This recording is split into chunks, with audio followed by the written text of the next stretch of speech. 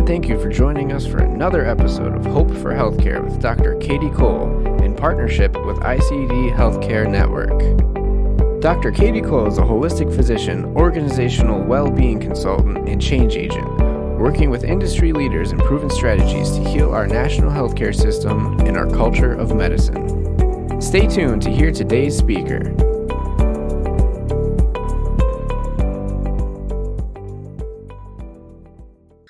Well, welcome everyone to Hope for Healthcare. This is a podcast in which we interview expert leaders around the country on best practices for healing our national healthcare system and our culture of medicine.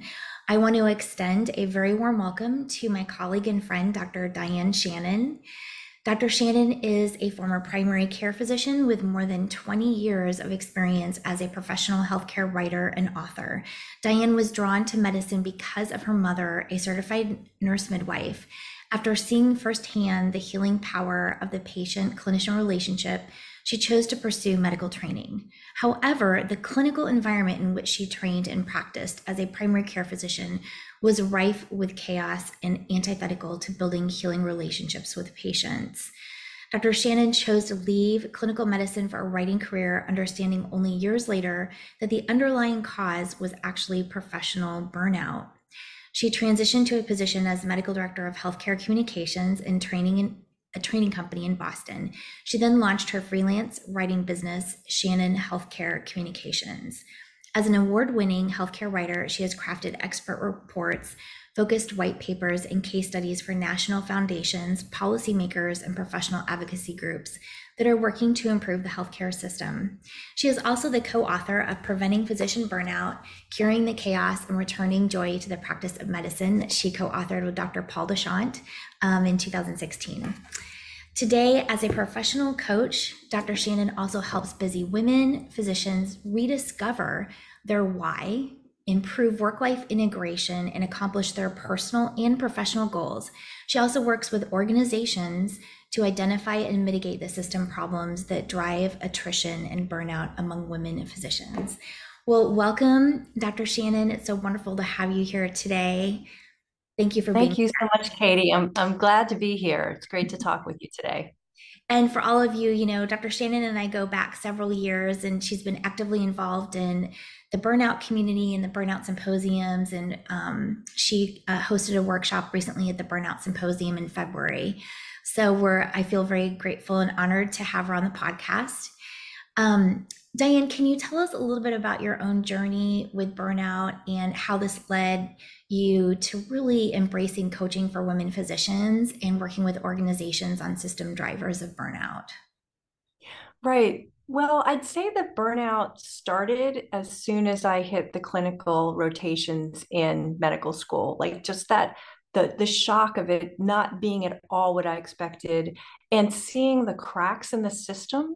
And that was even more evident when I was in training. I think probably the worst physical and emotional, psychological symptoms of burnout were during residency, probably that internship year.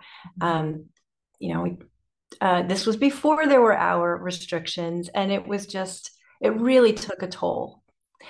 But when I think back, it was my concern about patient safety issues that really caused a lot of stress, and I think was one of the key drivers of burnout for me. Just looking around and seeing places where I knew things were going to fall through the cracks, where reports weren't going to get back, where patients might be, sorry, let me say that again. I could see the places where items would fall through the cracks, communication, referrals, all sorts of pieces that need to happen reliably that weren't. And I saw myself and my peers doing all sorts of workarounds because we all knew that these things were not reliable, that the systems weren't reliable. And so that caused a tremendous amount of stress for me. And just that kind of questioning of like, wait a second, what about the patient-clinician relationship? And there were so many factors and obstacles to creating that relationship and having that be primary. And I think I felt really disillusioned as well. So I did push myself to finish. I finished training. I took my internal medicine boards. I practiced for 3.5 years. But all the while I was thinking, is this really what medicine is? Is this how it's going to be? And even though the worst of the burnout was better by then, by the time I chose to leave, I thought the only options I can see are burning out again or leaving. And one of the things that I want to do, one of my missions, is to help other physicians who are in that space of burnout, disillusionment, frustration, to see all the options. Because I think there are more options than we believe. And I definitely did not see them at the time. I was thinking it's either this or it's this. That's all there is. Right, absolutely. And just to give us a little bit of context, what year did you decide to transition into medical writing and leave clinical medicine?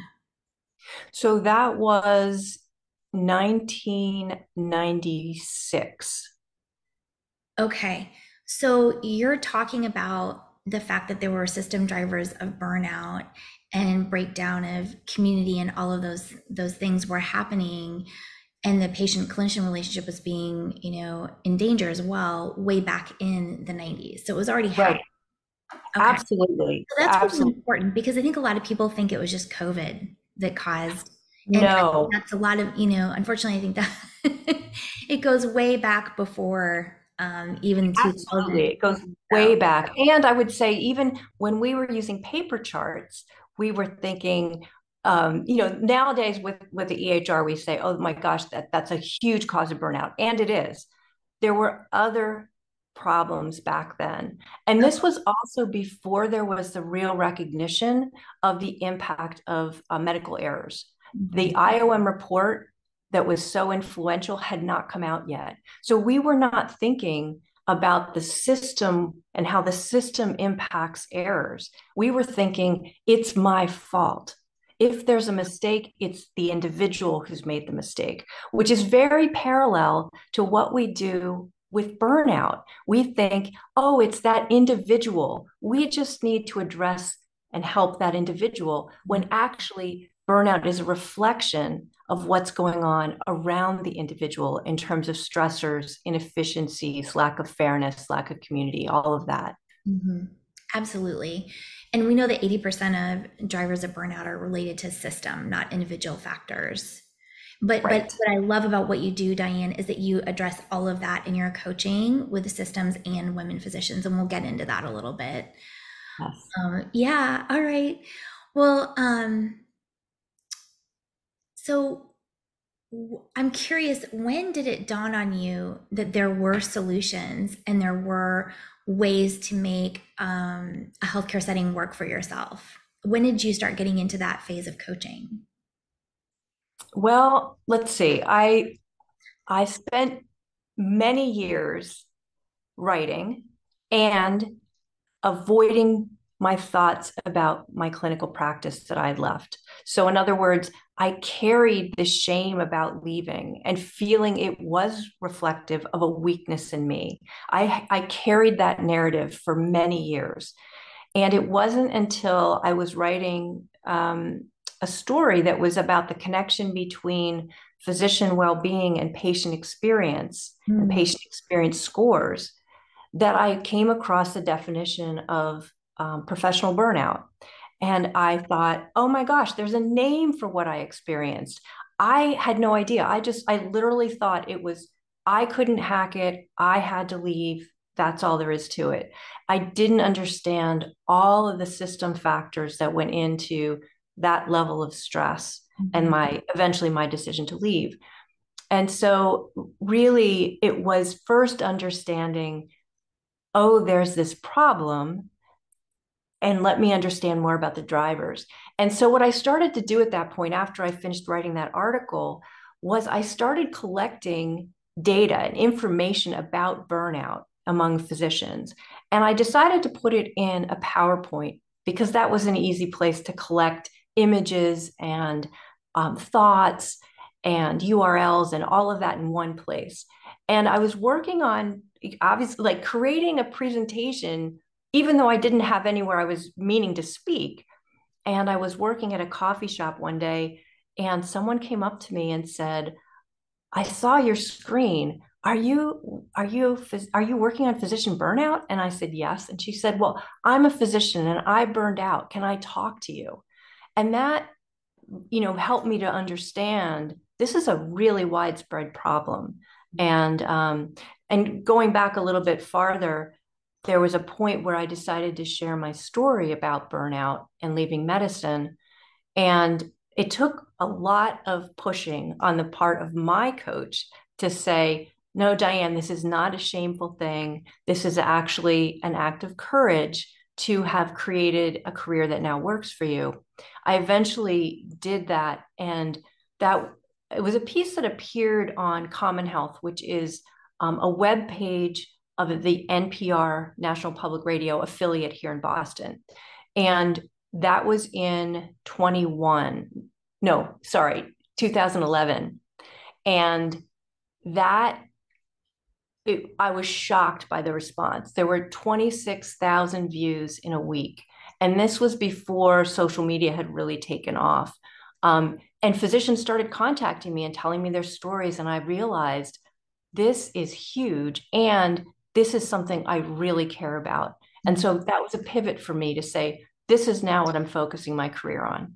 Yeah. Well, thank you for discovering that on behalf of all of us women physicians and your clients. Thank you for pivoting your career and doing the work you're doing.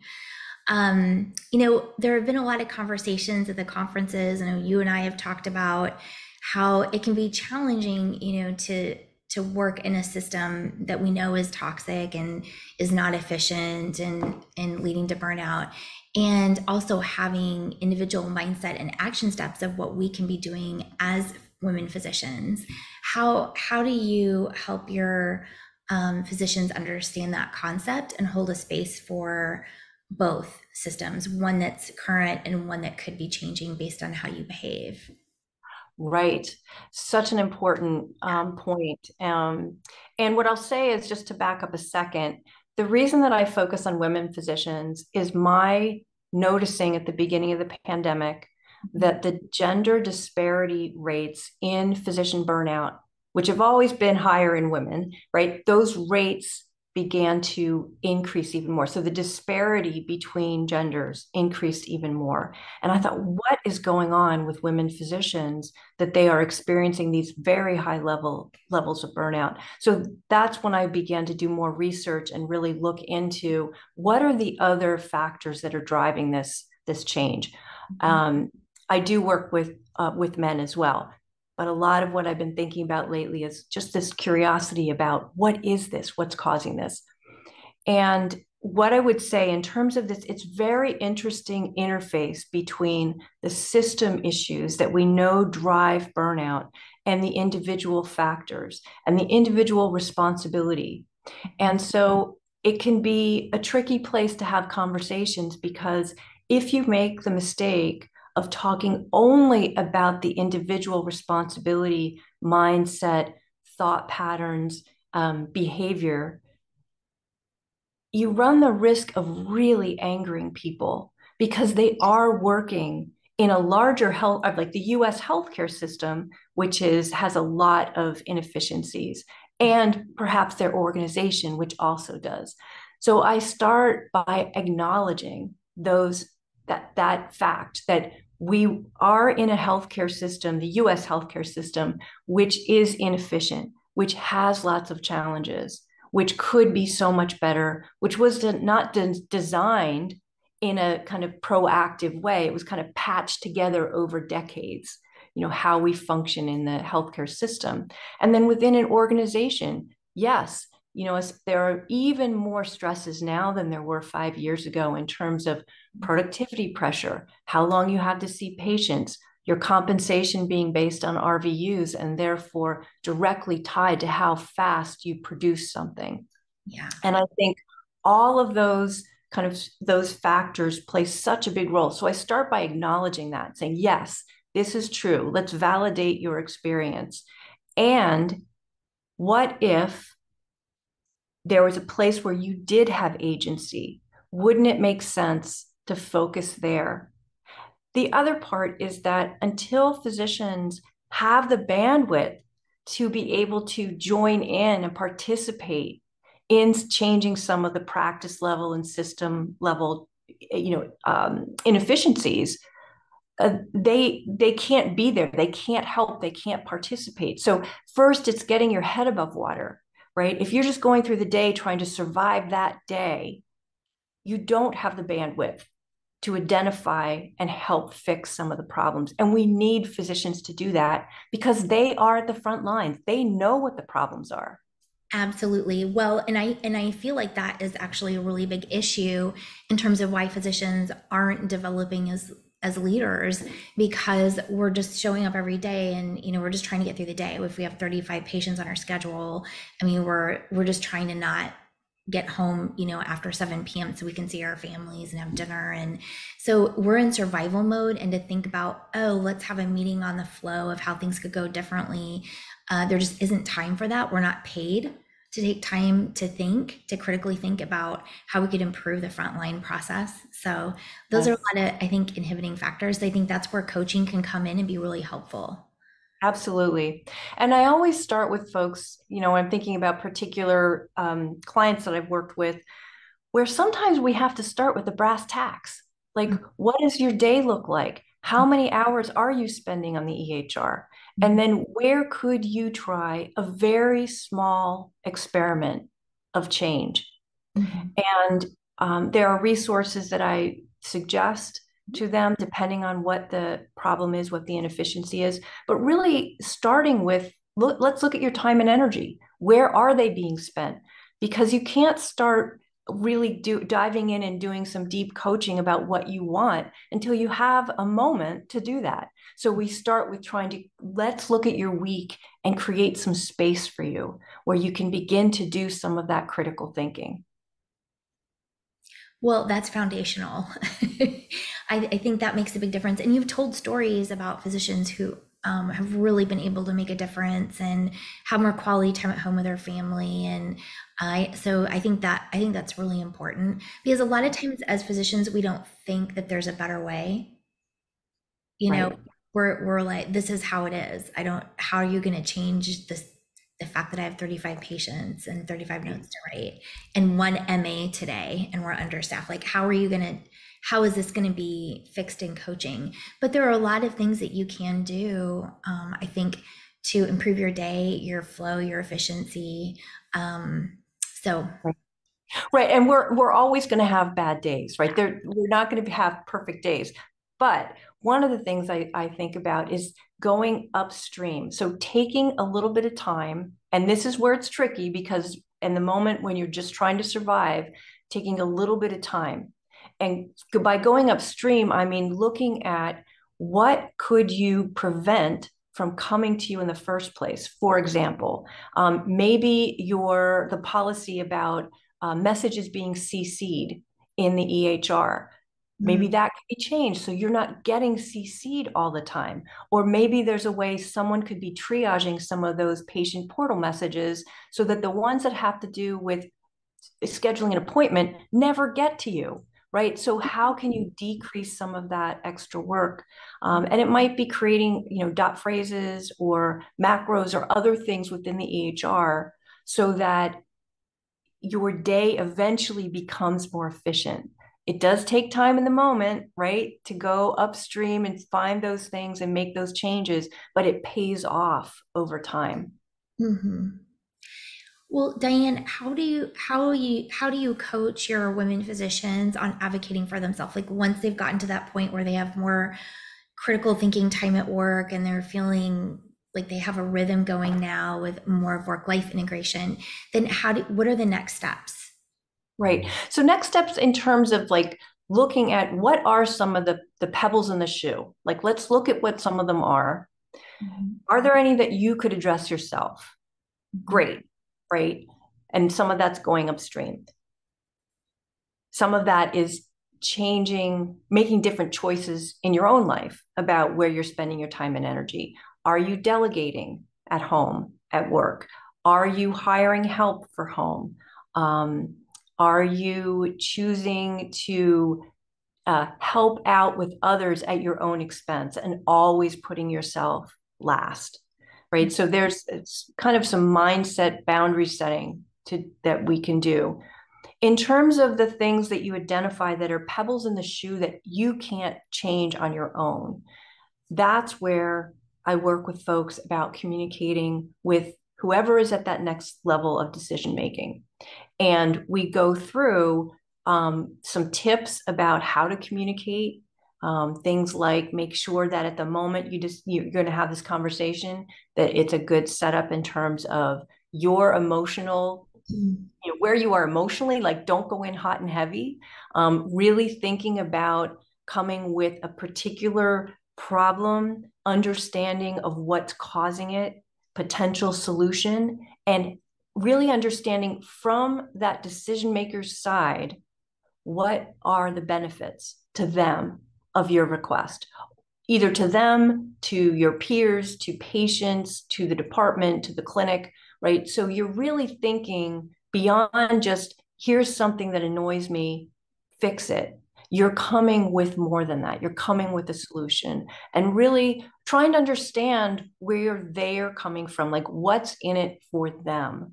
And that can take a little doing. I also work with folks on scripting. So they have some words ready when they go into these meetings, and then doing some mindfulness practice right before they go in so that they're at a more grounded place before having some of these difficult conversations. Absolutely. And, Diane, one of the books that I read in my coaching program with Dr. Elsie Coe was Crucial Conversations. And, even as a psychiatrist, you would think that I had all this training and navigating difficult conversations. But when it comes to for me, when I would get hot and heavy at work, even as a leader, it would come down to a patient quality of life or patient safety. So that's when I would find myself getting very reactive in the emergency room setting, like, what are we doing? Oh my gosh. And so what I really learned through that aspect of coaching was, learning how to respond versus react, and taking a moment, because nobody is going to hear what I'm saying if it's an acute issue for patient safety in an ER setting or whatever. Your tone of voice, how you approach, if you're yelling at the nurse in front of your staff versus saying, hey, can we meet, in the next couple of hours? I just want to talk to you about an idea I have that came up with a patient today, and making it more about a collaboration. So that really changed how I practiced and how I led. And a lot of physicians, I think, feel like they already are excellent communicators to begin with, but I feel like we always have more to learn in that department. Absolutely. Absolutely. Yeah, that's a great example. And I think, like you said, to be able to respond, not react. And I'm someone who I used to really not get mindfulness, like the practice of mindfulness. And then during the pandemic, I was introduced to a practice that I found I could fit into my life, and it's very small bursts of mindfulness. And it really does make a difference. And I am definitely a supporter of it now. Absolutely. Well, I want to go back to the women physicians and how you've noticed there have been an increase in exodus of healthcare for them. One of the recent stats that I have is that about 40% of women physicians cut back or leave medicine within 6 years of post-grad training. I don't know if that's been updated, but that is a huge number, Diane. And that's really scary. Yes. Because we're over half of medical school population now. That's right. That's right. And the added to that is the fact that now baby boomer physicians are beginning to retire, right? So we are looking at a paucity of physicians coming in the future. And it's already here, actually. And a lot of regions in the country, it's very hard to find a physician within a reasonable distance. But yes, those statistics are really alarming. And what I have seen in my work, both interviewing women physicians for the white paper that I wrote a few years ago, and then also with all the clients that I've worked with, there are very understandable reasons for that cutting back, for that 40%. And when you think about it, those early years after finishing training are so critical and are so stressful as you are leaving the protection of having an attending over you. And then you are on your own, wherever that is. You've become an attending, or you're in private practice somewhere, or in a group setting. So that's one piece, is just you are starting your career as an independent physician, right? On your own in a way. And that's stressful. That is coinciding with the same time that many women physicians are having children. And there's that level of stress that goes with that. And what I have found over and over again with the physicians I've worked with and in the literature, is that a huge difference is how we are socialized in terms of gender roles in this country. So that it is still the case that women tend to have more of the tasks in terms of the household and childcare.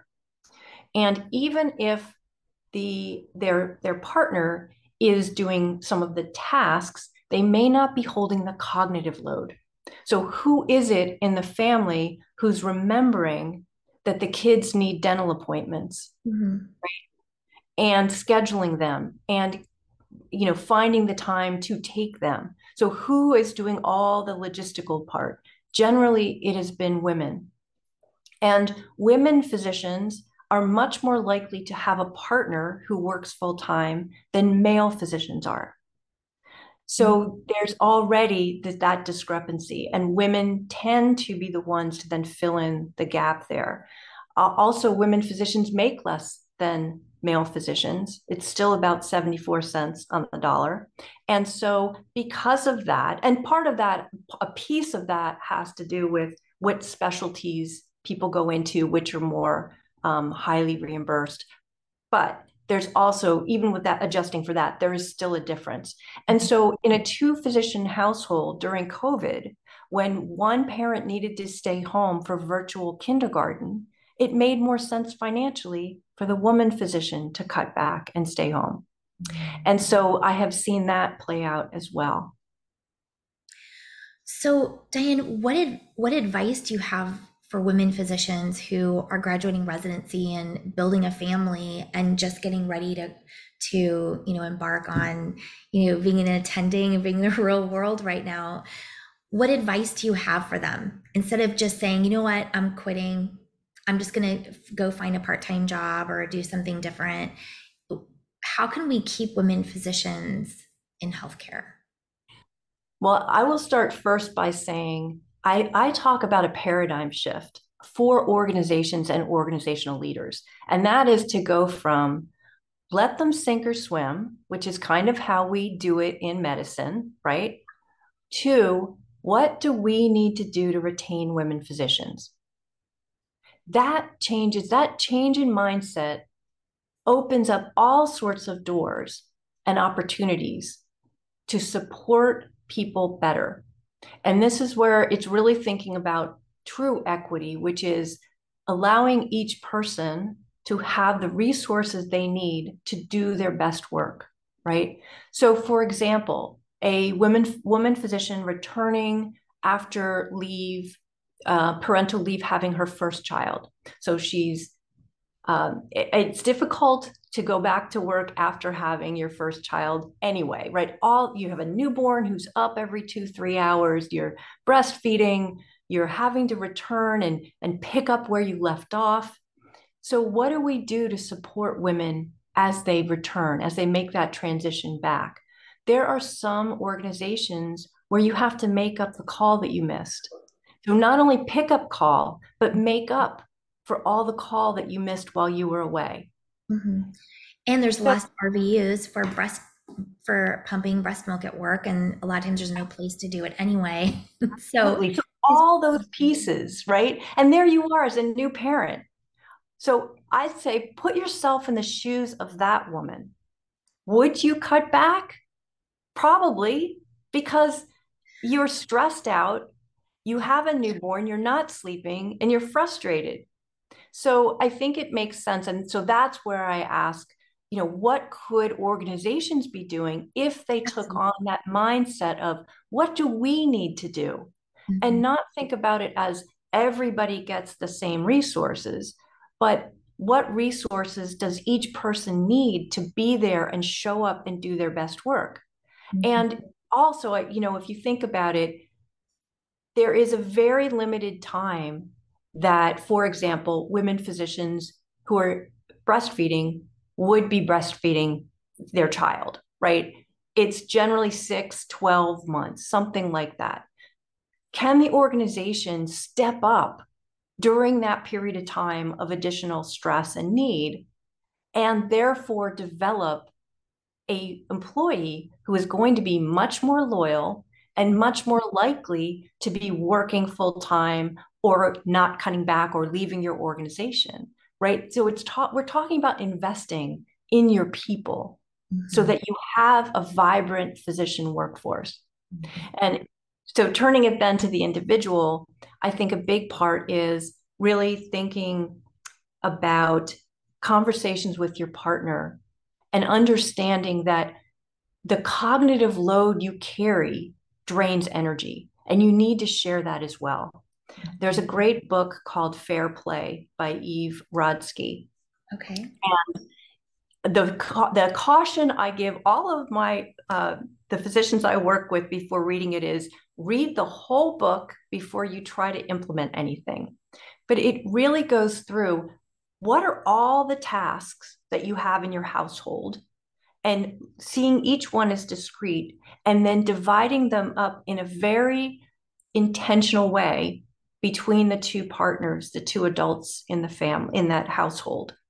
And so if you take a task, you have the whole task, the remembering, the scheduling, the doing, the follow-up, scheduling the next appointment, all that stuff you hold, right? Rather than women just assuming all of that cognitive load just automatically by default. So I think that's a big one. And also really looking at the guilt that you feel when you spend time on yourself, right? We as women and as physicians tend to put other people first and feel that we don't deserve that extra time for ourselves, but we need it. We absolutely need it, especially when we have that extra cognitive load impact with the home environment and the work environment as well. We manage our patients differently. We have a different thought process in terms of managing our day, and sometimes it can take us longer to see patients. Our notes tend to be longer. So when you add in even the shadow work behind the scenes that goes on for women, it's at a different level than men many times. So I completely agree with that. Absolutely. And there's the data. I don't know if you've seen this recently, but women physicians get more messages from patients and from staff. So there are more messages to address as well. Absolutely.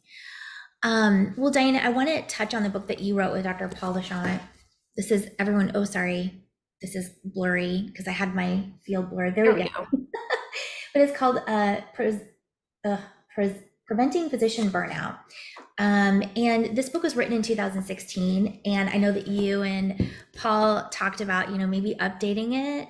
And you realized that there was no need to update it because it was so accurate and it was based on, our guiding principles behind the system drivers of burnout, which I think is great. And I was wondering if you could give us a few highlights that you learned or some top advice that you would give to leaders in healthcare today. Yeah. So, well, first of all, I want to say it was such a joy to write this book with Paul. We spent 15 months and we interviewed something like 65 experts and physicians with burnout, researchers in the field. And really, it was an educational experience. And I think that the biggest takeaway was over and over and over again, it was hammered into our brains that burnout is a systems issue, that it is a reflection of what's going on around the individual, the worker. And so really understanding what are some of those drivers. We did include the individual as well, right? Because the individual who comes to work in a better place is going to be more likely to have some resilience with whatever unexpected stresses happen at work, right? So there's some reality there to the individual, but so much of it is what's going on in the organization, especially leadership and the culture of the organization. And then also what's going on outside of the organization. So the external factors that put pressure on the organization. And that includes, differing patient demographics, differing patient expectations, the fact that there has been so much animosity that's been brought into the exam room, right? All of those changes in it, and also everything related to how we pay for healthcare in this country, to regulations and policies that then the organization that affect the organization and often gets transferred down to the individual physician. So really understanding where that's all coming from and what's happened over the past decades, that burnout is at its highest levels ever among physicians. Well, and even with executive leaders, the Witt-Kiefer survey that came out this spring showed that 74% of executive healthcare leaders have symptoms of burnout. Yes. Right. So it's affecting everyone in the system, right? Everyone. It is. Yeah. Well, is there any, I know we're winding down. Is there any last message that you want to leave with our audience today, Diane? I know we've covered quite a bit today. Yes, I think what I would say is I wish back then, when I was in that very despairing, uncertain, confused place, I wish I had had the support of a mentor, a coach, a teacher, a faculty, someone I could have trusted to say, hey, I'm having trouble. I could really use a different perspective or some support. And I think that might have given me more options. I would have seen more options for where I went next rather than just two, which was stay, burn out, leave. And right.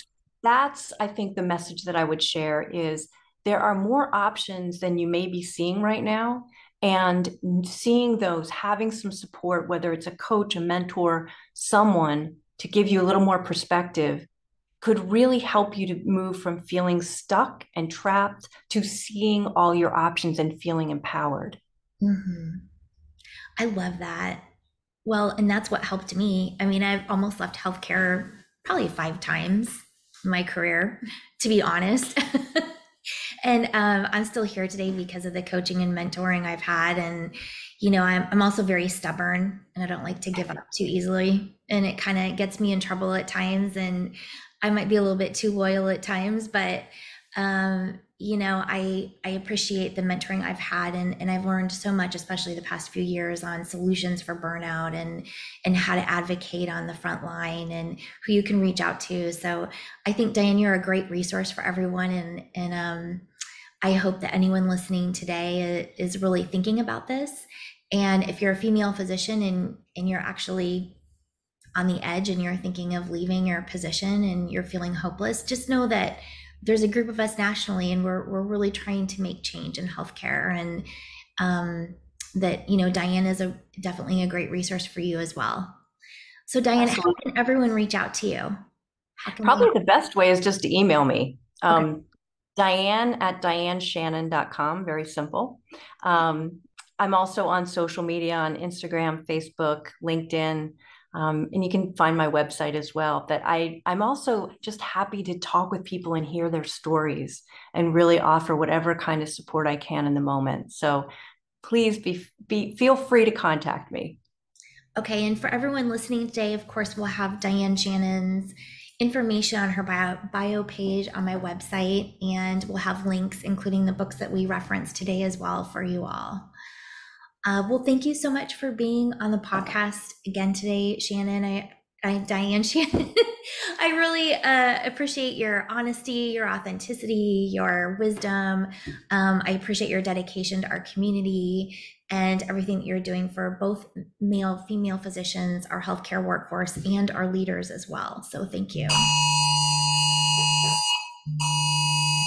They said they were going to be testing that.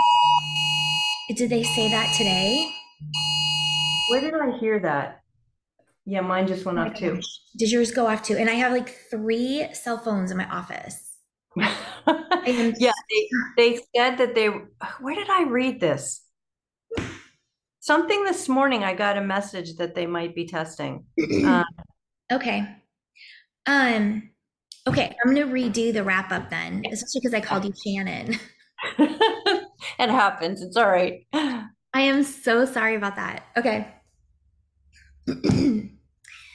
um, well, in wrapping up today, I want to thank you, Dr. Diane Shannon, for being here on the podcast and really going through details of your own history, your own path, and how you're working with both men and women physicians, as well as, healthcare leaders in terms of, working on turnover and reversing burnout.